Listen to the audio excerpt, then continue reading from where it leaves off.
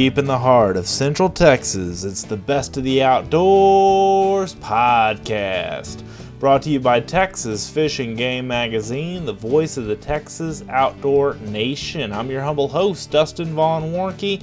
So excited that you've taken the opportunity to download this show, stream it online, stream it on Facebook, stream it on YouTube, wherever you are listening. Thank you so much for doing so. It means the world to us that you are a listener and part of this show and part of the Texas outdoor nation. So what's up, guys? I'm so excited to be back in front of this microphone. I'm so excited to have the opportunity to visit with you guys again, and just really enjoy doing this show every 2 weeks, and it is just brings joy to me when I hear from some of you guys. I had a listener reach out the other day that basically said that he was liking my podcast with the subject of the exotics in the off season, and was looking for a good ranch and needed some advice on what ranch to go to for an axis and a hog hunt.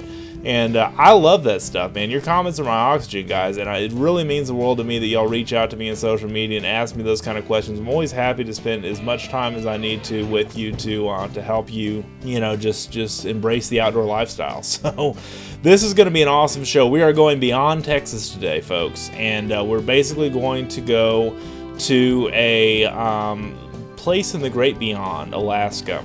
And I've never covered Alaska on this podcast before, but this is the time of the year that I really want to cover something that is a great destination, a trip of a lifetime, whatever you want to call it.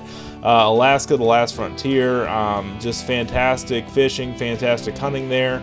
And I got introduced to this gentleman that I'm going to interview, Mr. James Stegall. Captain James Stegall, I should say, because Port Lions Lodge, because through a mutual friend of ours, he works with Ted Johnson, who is a fishing marketer and hunting lodge marketer, and he's a fantastic guy. I was just on his podcast. I mentioned that, I think, on the last show, Fish on Ted podcast, which is a great podcast for outfitters and guides, and he turned me on to this guy, and this is a fantastic interview. I really think you're going to like this so much. So we talk about fishing, hunting, all kinds of things around Alaska as a destination piece, as just someplace you might consider going as like I said, trip of a lifetime, or someplace you've never been before. The hunting and fishing in that heritage and that culture is just amazing. So before we get cranking on with our content today and our interview, I wanted to definitely mention our sponsor of this episode, and that is Silencer Shop. Is your transfer powered by Silencer Shop? Make sure you see the I Spy powered by icons in the top right corner of Form 4. Those icons in that location mean that you can enjoy error-free Form 4 processing, line-by-line form review by NFA experts, exclusive ATF-approved barcoding process, and the lowest error rate in the industry. You have access to the Powered by Silencer Shop network with Silencer Shop. That is over 300 Powered by Silencer Shop dealers nationwide. Quick and easy resubmissions with their SID kiosk. Purchases eligible for the single shot trust as well. And you qualify for a 90-day money-back guarantee if you work with Silencer Shop. They offer a 100% satisfaction guarantee, or you receive a full refund excluding your tax stamp.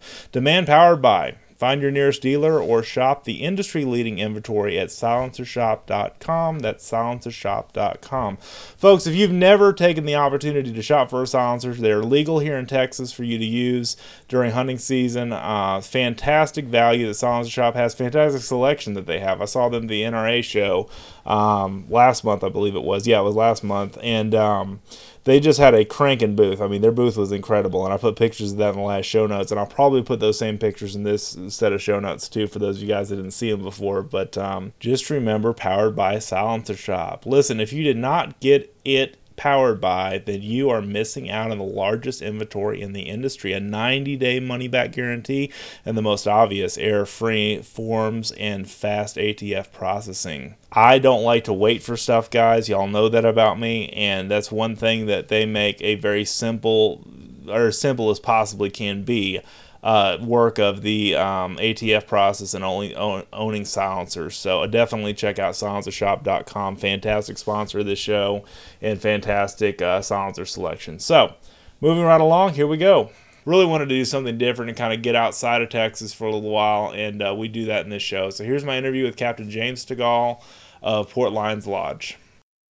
Joining me on the phone, Mr. James Stegall from Port Lions Lodge in Alaska. How you doing today, James? I'm doing great. Doing great. That's wonderful. I always say I'm better than I deserve. That's a Dave Ramsey quote that I stole many years ago. Um, but thank you so much for joining us on the show, and really appreciate the time you're taking to do this little interview with us. And give us a little background of yourself and how you got started with Port Lions Lodge, and some basics on Alaska, if you don't mind. Yeah, certainly. I am a biomed by education training. I owned a business in Anchorage, Alaska, servicing and selling medical equipment all over the state of Alaska. And along the way, I bought a boat down in Seward, Alaska, Resurrection Bay.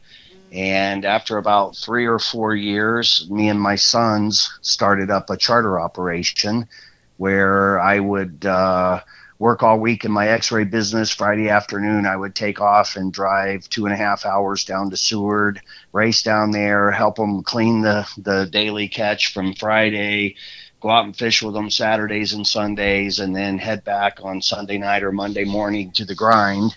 I did that for a lot of years, Wow, that's a and grueling schedule right there. I did it for several years. So the summers were hard because it was, the crew fished 90 to 100 days every summer, and I fished every weekend. Right, I got to a point where through my website, I was booking about 4 or 5 other boats right. in the Seward Harbor. So I decided I was going to buy an additional boat that I would run on. I was going to do 4-day work weeks. Sorry. And then I was going to take 3-day weekends and run my own boat. Sure.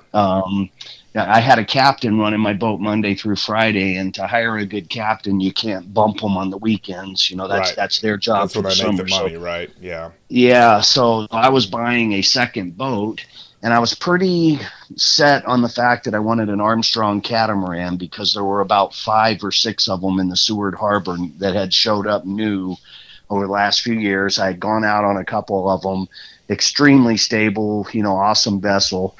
So I started searching, the Alaska charter operators and the websites that we have up there. And I found one in Port Lions, scheduled to go out and look at it. The Andreessens, who had built and started Port Lions Lodge, they were selling a boat, the Laura Beth, specifically an Armstrong Cat. I flew over to Kodiak Island, beautiful place. I got a taxi ride out to the dock. They met me there, picked me up. We ran across. It's a 30-minute ride from Anton Larson Bay dock over to Port Lions Harbor. And on the way across, there were whales everywhere spouting Wow. things. Yeah, sea otters in the water, eagles everywhere. It was just fascinating. And we got to the dock. I looked over the boat real well. They, due to flight schedules and all, it was going to be an in and out day. They had made a lunch for us, so I went over to the lodge. I had lunch. We were negotiating about the price of the boat, and I'm puzzled. I'm asking them things like, how many people can you take here at your lodge? And they said 12, up Uh-huh. to 12. Uh-huh.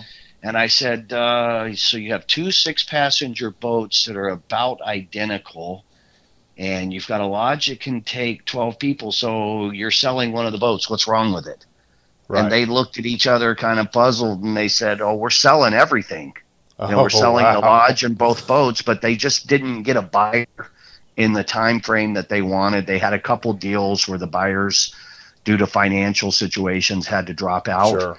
So they had decided that they were going to sell one of the boats and run a little bit smaller operation until they could sell the rest of it. I see. So I sat at the table and I told them that I had some thoughts, some thinking to do, and I would make them an offer on their boat.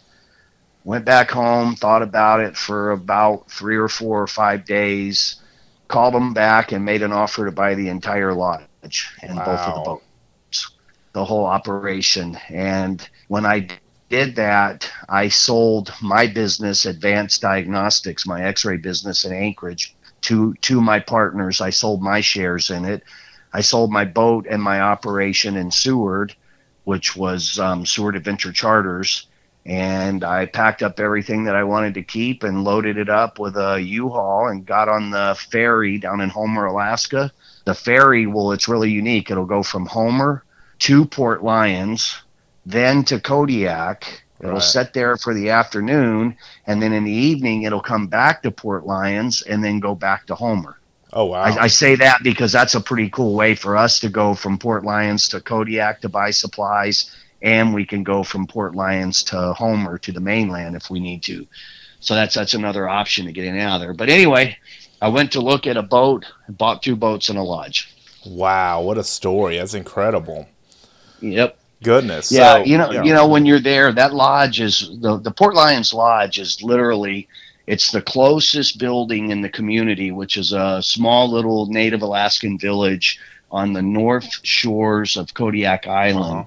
We're in Kazuyak Bay, right off of Marmot Bay, and 15, 20 minutes from us, we have Whale Pass, Whale Island, Raspberry Island, which is pretty well known, and a Fogneck are known, and a Fogneck Island are both right to our north.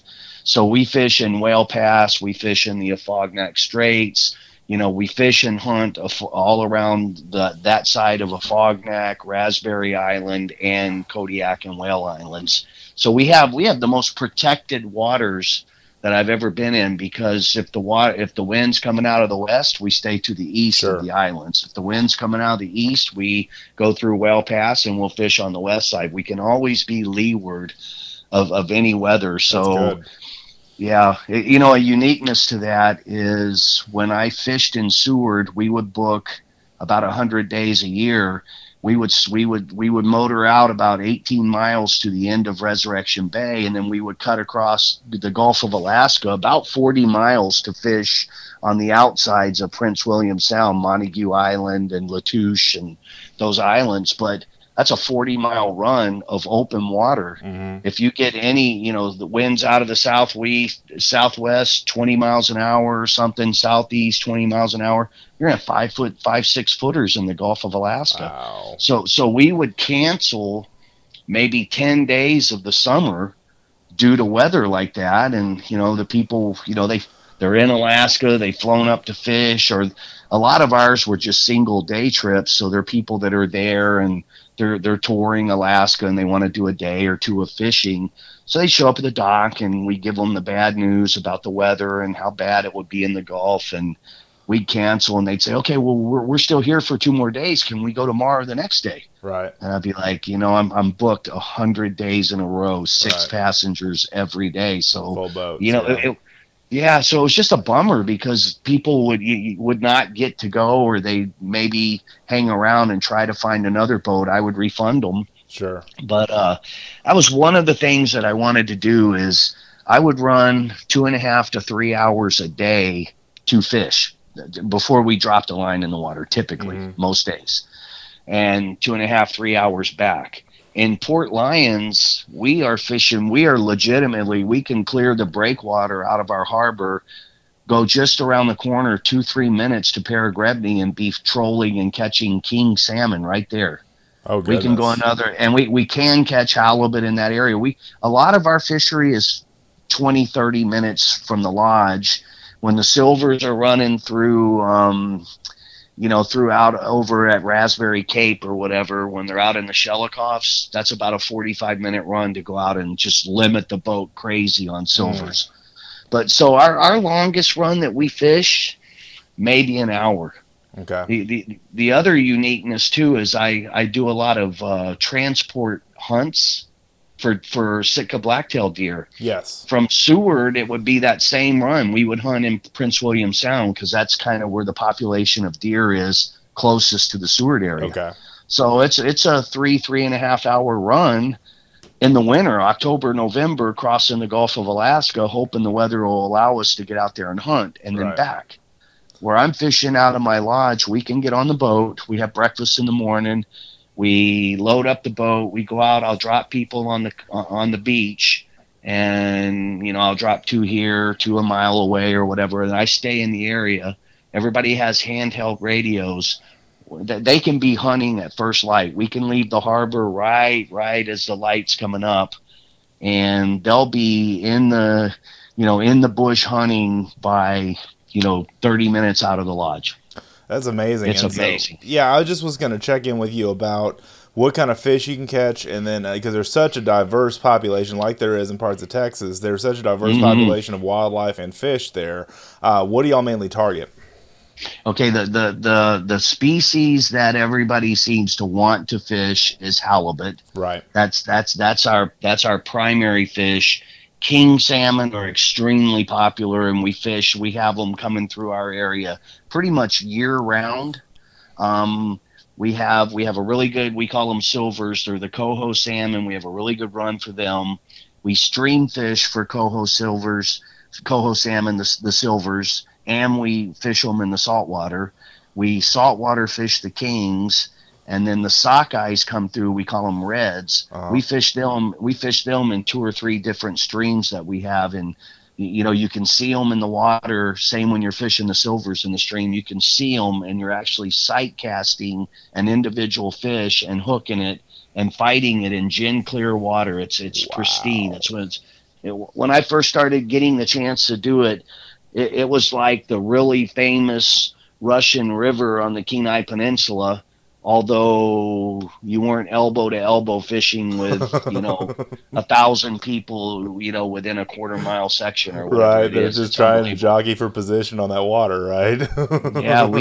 Yeah, we get into our little rivers, and we'll hike through an old growth spruce forest with moss hanging everywhere. It's about a mile in, and then we're fishing in gin clear water, and it just, when you're there, it looks like nobody's ever been there before. It is unbelievable, it's spectacular. it's truly God's country, wouldn't you say? Absolutely, absolutely. There's nothing prettier than Kodiak Island to me. The other species, so we have we have five species of salmon. The three targeted ones are the kings, the silvers, and the reds. Okay. We also catch humpies or pinks, and we catch the chums occasionally. They're good if they're caught in salt water. They're just not the target that we're after. Sure. And then outside of salmon and halibut, we have a fantastic rockfish fishery where we call them black bass. They're not a bass. They're a pelagic rockfish. And then we have quillbacks. We have tiger stripe rockfish, which is an orange fish with like black zebra stripes on them. How And then we cool. have we have these yellow eye that can get up into, biggest I ever saw in Seward fishing there was in the 20, 22, 24 pound range. Goodness. Out in Kodiak, we're catching them in 30, 32 pounds. They're trophies. They are the most beautiful, beautiful fish. If you Google yellow eye rockfish and you look at that fish to me, when it's coming up, is more exciting to me as a captain than a 200-pound halibut, which is very exciting to me also, by the way. Of course it is. Yeah, that's amazing. It's fascinating the way. And how long should somebody spend if they're planning a hunting or fishing trip of a lifetime to Alaska? How many days should they plan on doing that? I guess respective to hunting and fishing or both.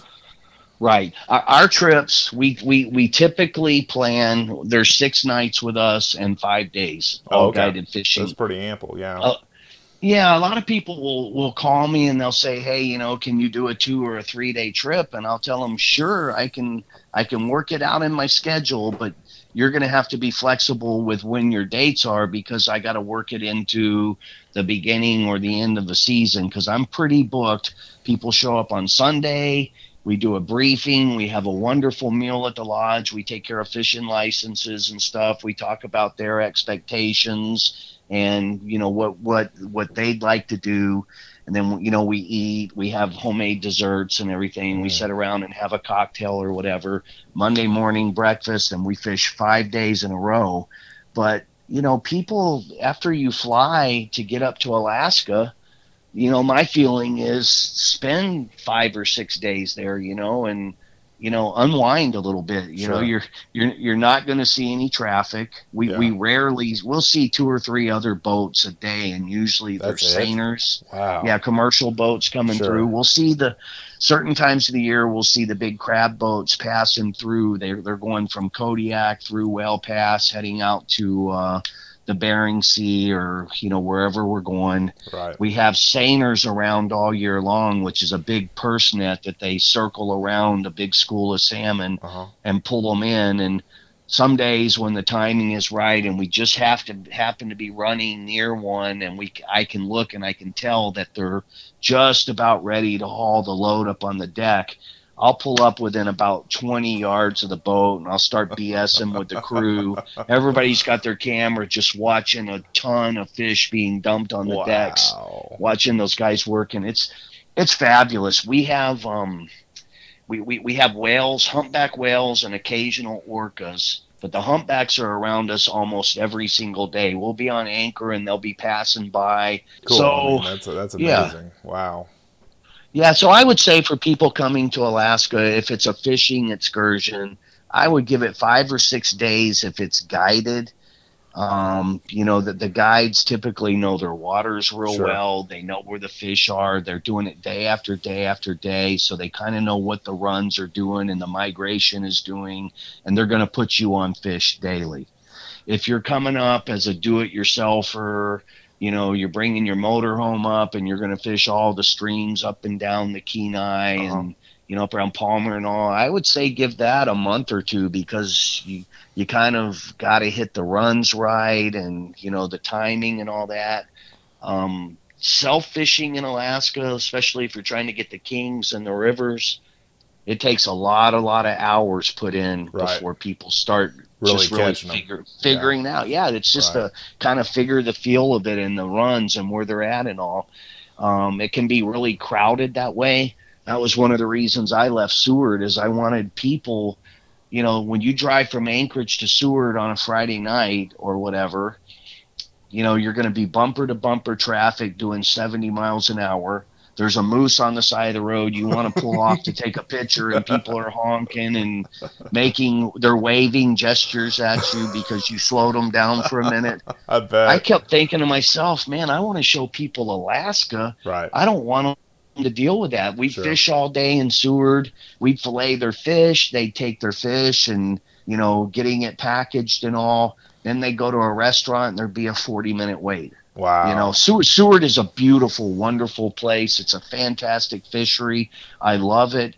But to me, Alaska, if you're coming to Alaska, I don't think that I want to provide, I don't want to show crowds. Right. I don't want my people to feel rushed or Sure. pushed. And when you're out on a salmon fishery in Seward, like the Silvers are in at Pony Cove, you could walk across boats. It's unbelievable. That I mean, that thick. it's Right. fun. Yeah. It's fun, and I enjoyed the heck out of it because all the captains are on the radio. It's a competition who's going to get the boat limit Right. first, and we're all talking trash at each other and laughing and I joking, bet. and we make it fun, and it's a wonderful thing to do and see. But then sometimes I would think, these people are in traffic on the way to work every day. Yeah. I want to provide peace and quiet and calm, and watch the eagles swoop down and steal a fish out of the water, see the whales, see the otters playing around and stuff. Nature at work. Yeah. No, I get that completely. And the Kodiak Islands are pretty remote, from what you're saying, as far as traffic and people and that kind of stuff, right? Because Oh, I've absolutely. seen this on Yes. shows like Deadliest Catch and that kind of stuff, because I've been a big fan of that kind of, the Alaskan, the Last Frontier and that kind of stuff, those kind of shows on Discovery and elsewhere. And I'm just kind of like, that must be really nice just to watch nature in action and just observe. I mean, there's just something to be Yeah. said about that. Yeah, we leave the lodge at 7:30 in the morning, and we pack a full lunch on the boat. We bring drinks in our coolers and all. We've got waters and sodas, and if the guys want to bring a couple beers, that's totally fine. We don't come back till 5 in the afternoon, and you get out, you catch your halibut, then we move on and we'll troll for kings or silvers or Sure. whatever. Then we'll go hit a rockfish pile. So we'll have limits of salmon, halibut, rockfish, and lingcod too, by the way, is another species we fish for. And during the day, we're not having to run very far, so there's plenty of times when the whales are breaching or Oh, whatever. wow. We can kind of pull up close enough to get really good photography and just sit there and watch. We can pull up to a little island in the middle of Whale Pass and photograph sea otter colonies that are all together. It's just, we'll see deer on the beaches. If it's a really lucky day, we'll see bears incidentally on the beaches. And then Grizzly we have bears, right? Grizzly yeah, bears? Yeah, wow. these are Kodiak brown bears. Kodiak Yeah. brown bears. Okay, okay, I Yeah. understand.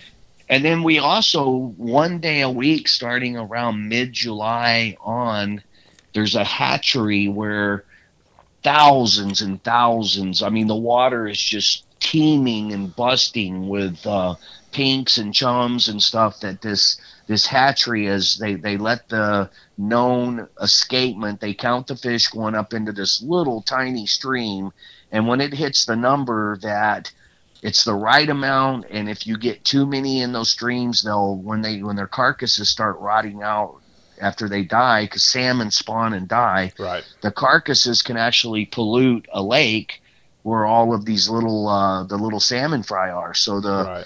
the biologists watch it real close, and then they'll shut down that stream with a gate, and then they harvest all of these fish. They milk the eggs and the semen, and they mix. They grow salmon to replenish streams all around Alaska or Kodiak to keep them going.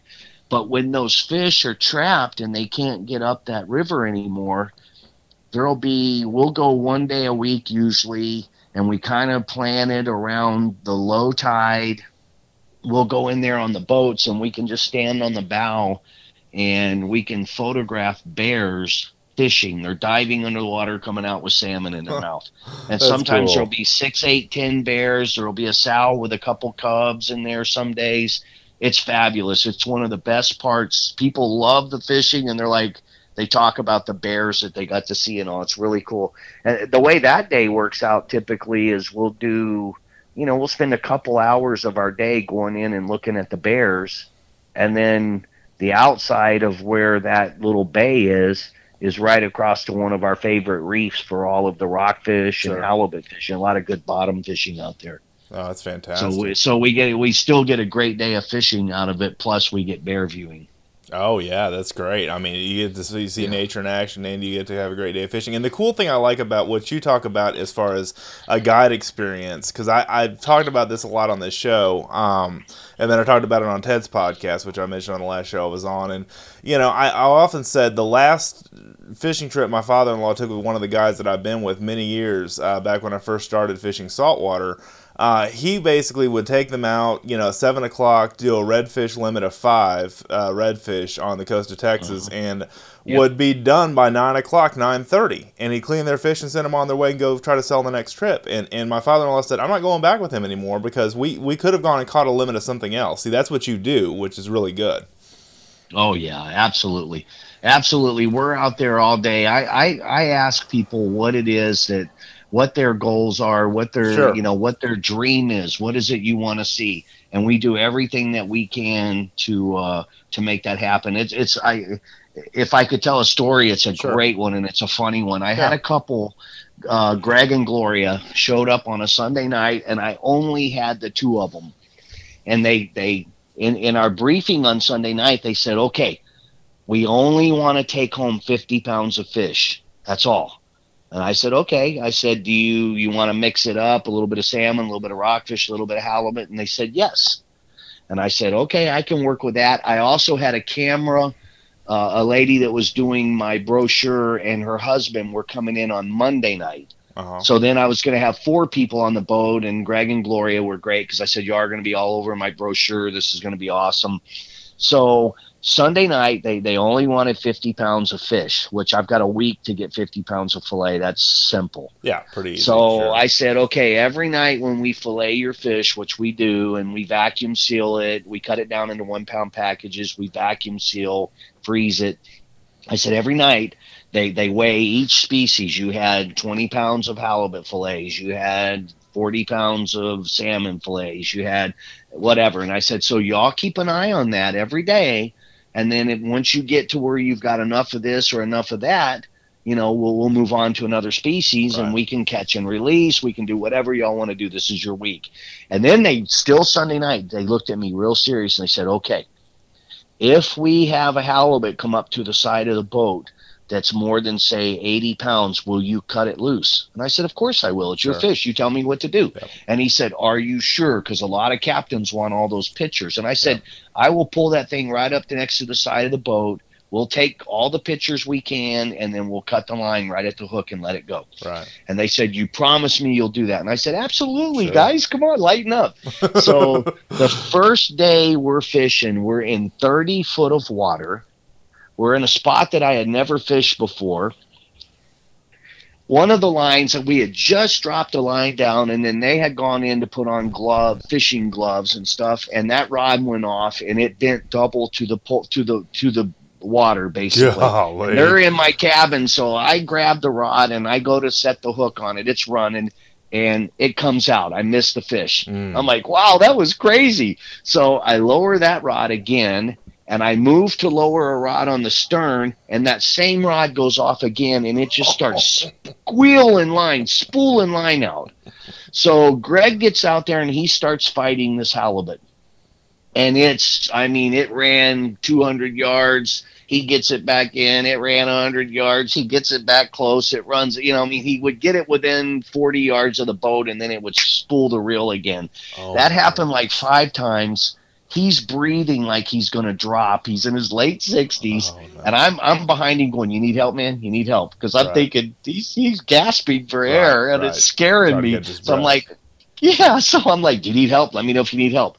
And he turns to me as he's fighting this fish, and he's like, when this fish gets to the boat, you kill it. You kill it. And I said, Greg, I bet this fish is going to go 200 pounds. I don't care. This fish is trying to kill me. You kill it. That's hilarious. So I look at his wife and I said, what do you want me to do? And she said, go ahead and harvest the fish. So we harpoon it with a buoy. I harpoon it, and my harpoon tip, I don't tie off to the boat because they can fight hard and pull it off. Yeah. So I harpoon the fish, I flip the buoy in the water, and it runs again. And he turns around and said some very polite words to me, jokingly. But anyway, to this day, I still see them at the Boise Sportsman Show every year, and they fish with me every other year. And he still talks about because on one of my big displays, I've got that fish hanging up, and me and him are shaking hands, and it's on my display. And every year he's like, I shouldn't have killed that fish. And I say, Greg, I asked you 10 times, and he goes, I know.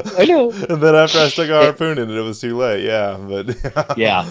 No, that's crazy. You know, on the halibut, typically when a halibut gets about 70, 80 pounds and up, they're all females, or they're the majority of your large halibut over, say, 80 pounds are all going to be females. Okay. The ones that are up in those 200-300 pound class, and I've harvested plenty of them, those are breeders, and they're a genetically big fish, and they're breeders. Sure.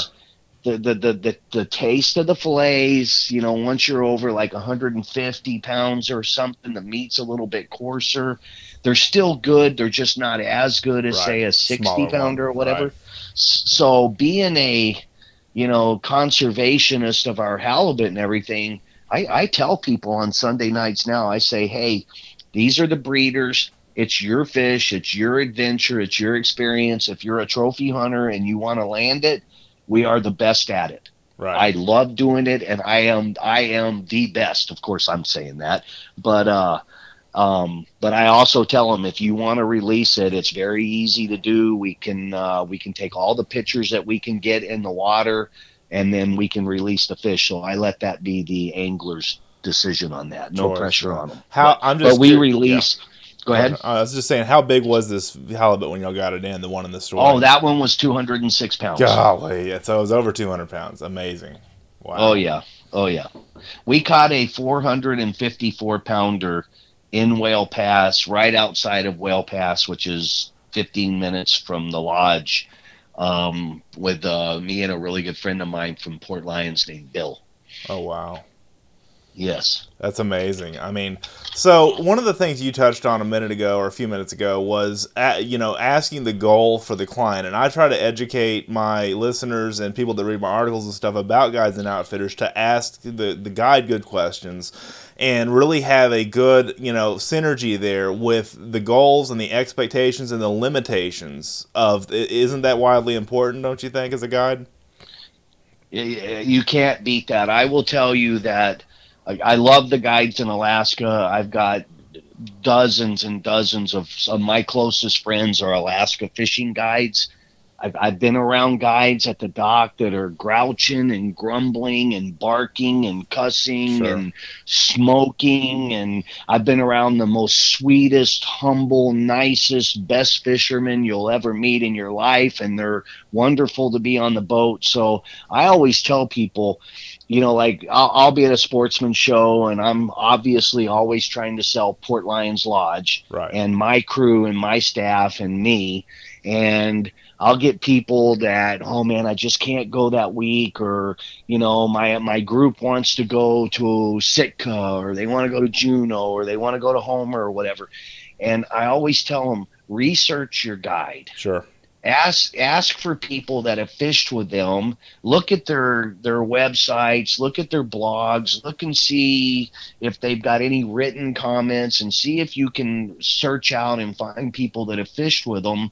TripAdvisor is huge, because if a client puts something on TripAdvisor, it's there. Yeah, it's It not coming stays off. there. Yeah, it's like Yelp, If the kind of. Yeah. captain doesn't agree with what was said, you can rebuke. You can say, well, this happened and this happened, and the weather was horrible, and the seas were extremely rough, and somebody on the boat was sick all day. You can come back and say, I'm really sorry they had a poor experience, but there are reasons, or maybe there aren't reasons, or whatever. But when you look at a TripAdvisor and you see article after article after article after article where somebody's getting 5-star reviews and they're saying the food was impeccable, Sure. unbelievable, there was more food than people could eat, they're filleting fish right behind the lodge, right by the beach, they're throwing scraps out there, pieces of skin and stuff, and eagles are swooping down and Oh, taking it, and we're wow. videoing that. We'll have 30 eagles standing on our beach at times right behind the lodge. Bald eagles, um, really? Bald Wow. eagles. I Oh, mean, the absolutely. They're American all over. hero, bald eagle. Yeah, 30 of them. Wow, that's Yeah, amazing. and they I think they set their clock to, they know when we have a little causeway, a little bridge that goes across our little cove that we're in. There's a bridge that goes across it, and when we come in the afternoon, there'll be eagles lined up all along that little walkway Just waiting. waiting for Because y'all to throw the yeah, they scraps know the out. smorgasbord is coming. So Yeah. nothing goes So to waste in so Alaska, obviously, right? No, not at all. We'll throw like the spines, the Sure, sure. I know what you carcasses, mean. The the head, or carcasses, yeah. whatever, and they'll Right. swoop down and get it. But the key is you can pretty much do a little bit of research, and then get on the phone with the guides and talk to them, and you can kind of find out, do I want to spend 8 hours a day, 5 days in a row, or 2 days in a row, or even one day with my wife and my children on that boat with that guy? Right. And because that's a huge part of it. I tell people at the lodge, I say, you know what, whether you like it or not, you don't have a choice. You're going to go out on my boat and you're going to have fun. Right. That's Absolutely. mandatory. We don't That's allow right. nothing else. You're going to have fun, and we're going to make sure it happens. We put on music. We ask them if they have an iPod or music on their iPhones. We have Bluetooth to our stereo. We put on music. We Oh, cool. fish. We joke. I tell people every day, hey, when I'm running out, if there's something on the beach, or you see a whale, or you see something and you want me to divert and go over to it so you can photograph, it's your day. You just tell me what you want to do. I Wow. tell them we're going to have a blast on the boat. We're going to see all kinds of wildlife. And in the middle of all that, we're going to fill this boat with fish. Right.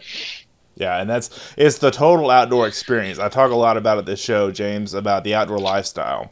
And this is a kind of cusp of the outdoor lifestyle, because it's basically going all in to experiencing the whole part of what Alaska has to offer in your lodge situation, right? Is that what you're saying? Oh yeah, Yeah, that's what I absolutely. We've figured. got we've got it all. The other thing is I run one of my catamarans, I have a guy named Marvin Nelson that runs my other catamaran, and I have his cousin Abner Nelson who runs his own boat, and also he's a fill-in captain for me.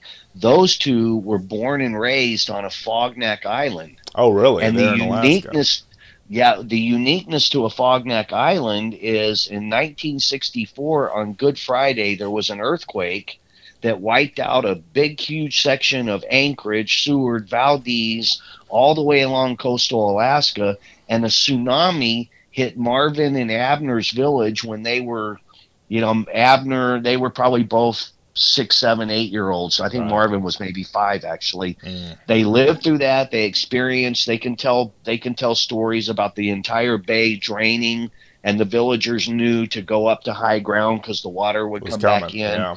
Yeah, they tell stories about how the ground in the village looked like waves rolling by.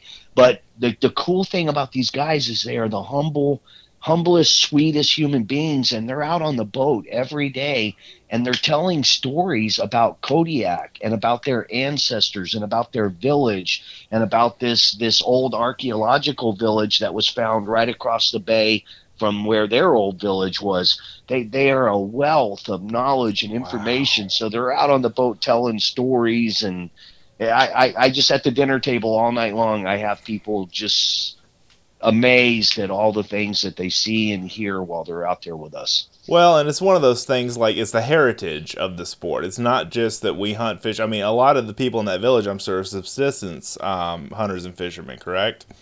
Absolutely, I mean, that's a absolutely. very common thing in Alaska is subsistence fishing and hunting, and just basically eating to live, And I mean, the thing that we have as people live in Texas and beyond is something that we go hunting and fishing for fun, but I mean, it's something to watch a whole the Yupik people and the whole Alaskan natives that experience it from a different angle of this is our survival, and this is how we live off the Hmm. land. I think that's really cool, dude. Right. Yeah, my village is probably. I mean, it's originally all Alutiiq, and now there's I don't know. We made 25% non-native in the village Okay. there. There's about 140 people there. The majority of the jobs are commercial fishing or they work for the city or whatever. But when they're not working, they are berry picking and Yes. putting up berries. They're catching salmon and they're smoking it and they're canning it for the winter time. They're hunting their deer, they're hunting elk. They we have so much going on in our village that if you live there and you're an outdoorsman, there's very little meat, game, or anything that you would ever need to purchase. I Right. don't think I have bought any fish from a market or a store probably since the 90s. Wow, and the fish and wildlife are so amply supplied there. They're more prevalent to go out and catch or kill. Where you don't have to worry about going to the store. Is that right? Am I saying that right? Absolutely, Okay. absolutely. And you know what you're getting? You're getting nature's fish Yes. The and way it is nature's. intended. Yeah. Yeah, we're getting our venison, our Sitka blacktail deer. There's no hormones, there's no Yeah. steroids, there's no fattening them up at the slaughterhouse or anything. When I pull a steak or a package of hamburger out of my freezer, I know that I'm feeding something to my kids that's just basically natural meat. Sure, that's healthy, right?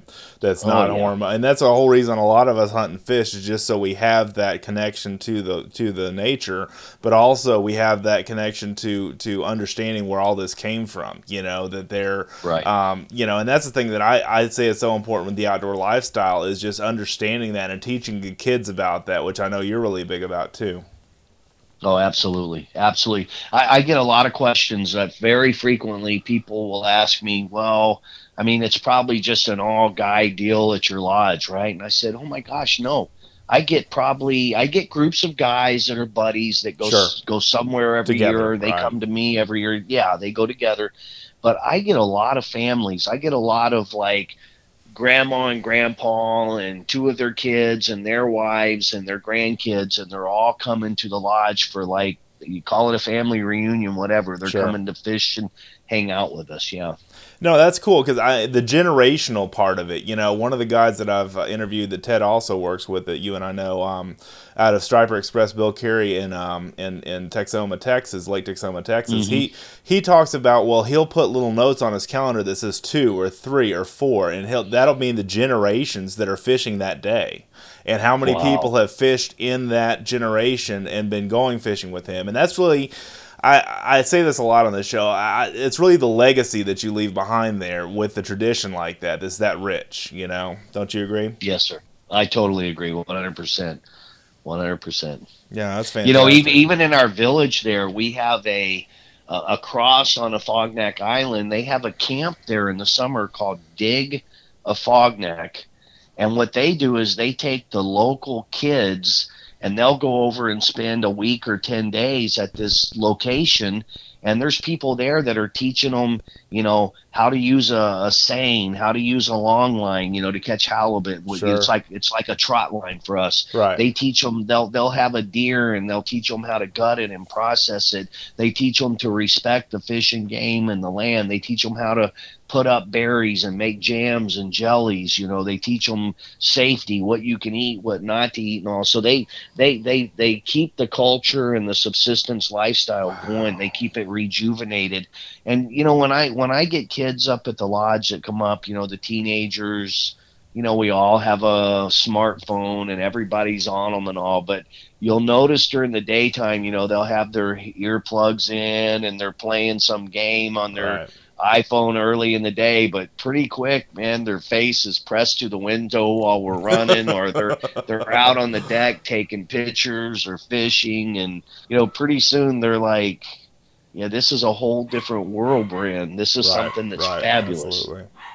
Yeah, no, that's great. I mean, it's great to have that, just that break in, technology, just to have the experience of the outdoors. I mean, I think that's really what I take from that, because it's just so vitally important for our future of this sport, and it's certainly a rich tradition in Alaska. I'm not so worried about that area, but other areas where it's declining because the kids have so many other distractions to go to. You know that as well as I do.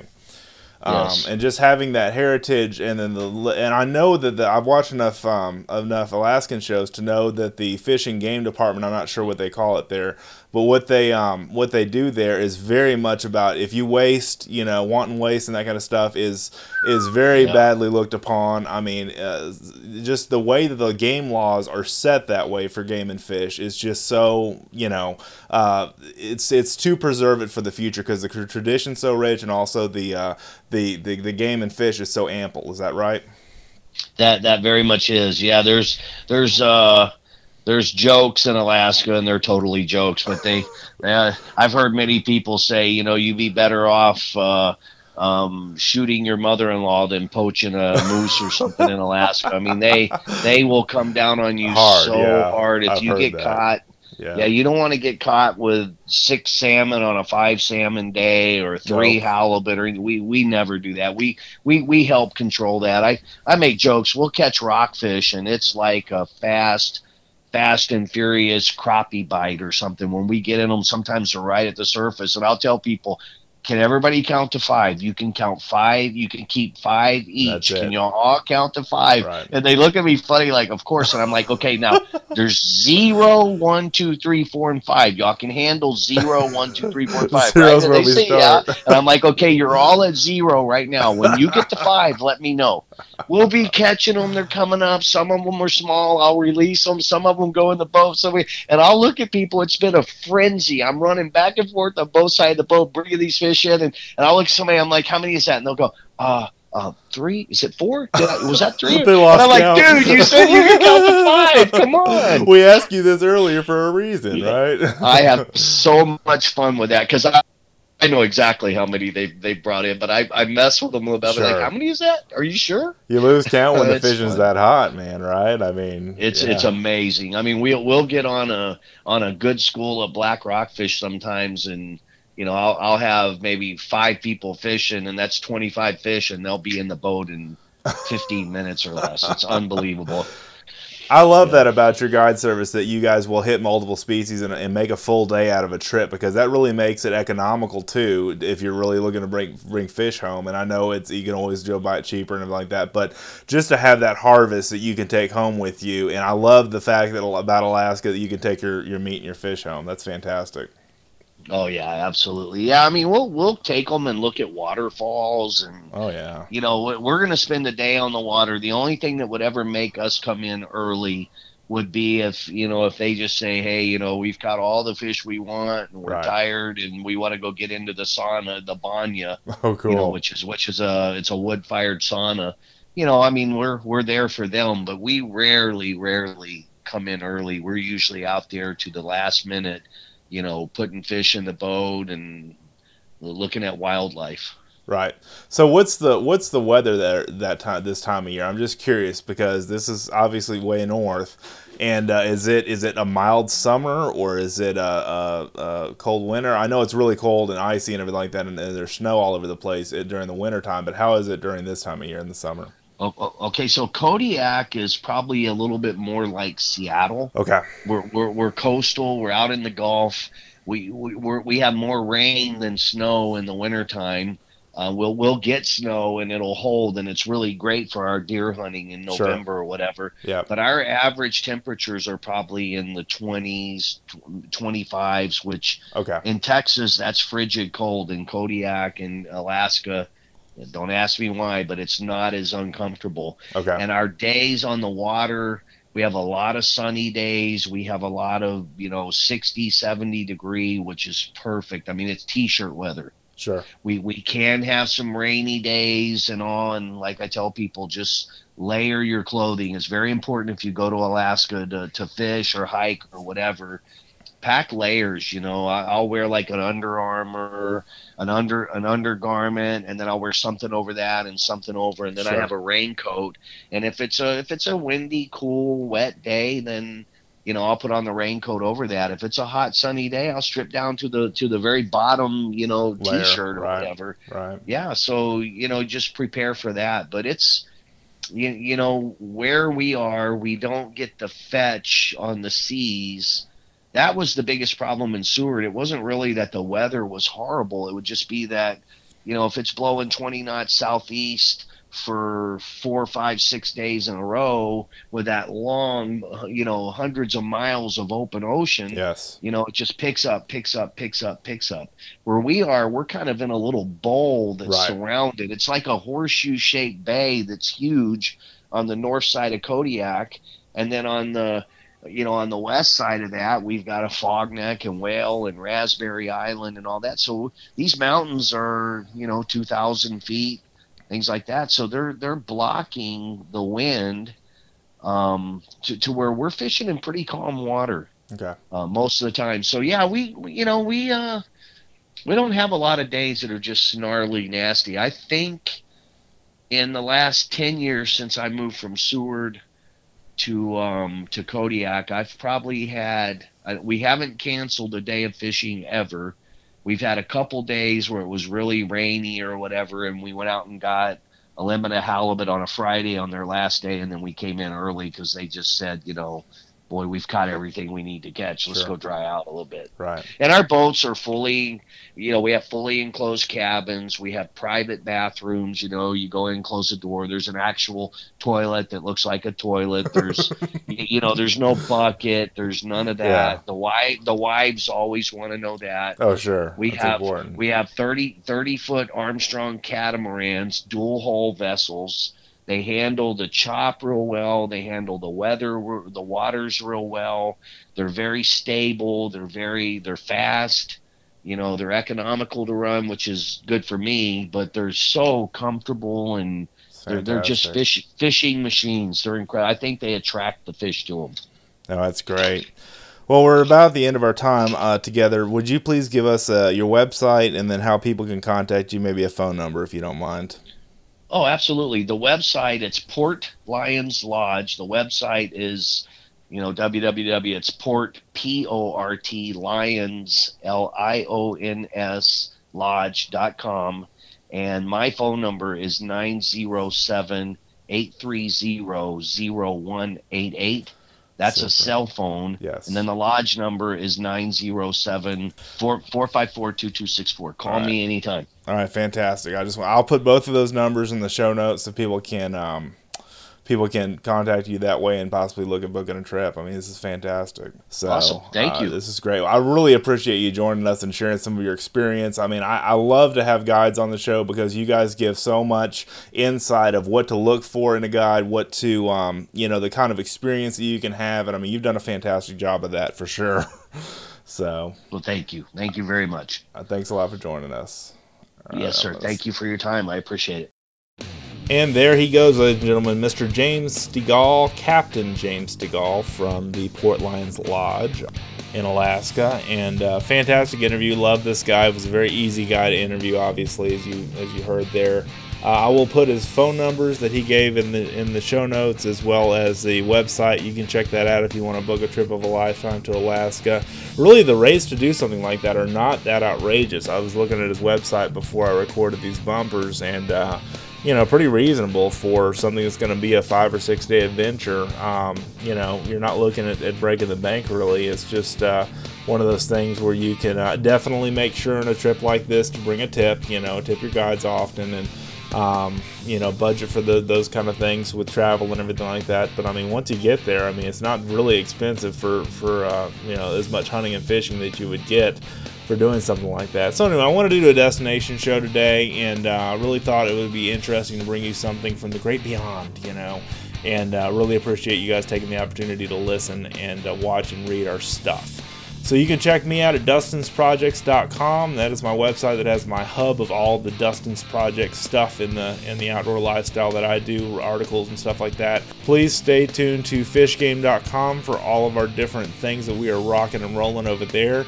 I just finished work on a program for a ice replacement sponsor that is going to run live, I believe, in July, beginning part of July. So stay tuned for that. Fishgame.com. Sign up for our newsletters. We have the Tactical Tuesday, or Tactical and Practical Tuesday, Wildlife Wednesday, and the Thursday Texas State of the Outdoor Nation newsletter, and that is free. You get kind of a mini magazine delivered to your email box every day, Tuesday through Thursday of the week, and we have different content and new and fresh content every single week on that blog and on that newsletter, and that all relates back to our blog at fishgame.com, so definitely check that out. Thank you guys so much for watching, reading, and listening. Have an awesome day in the outdoors. We'll see you next time.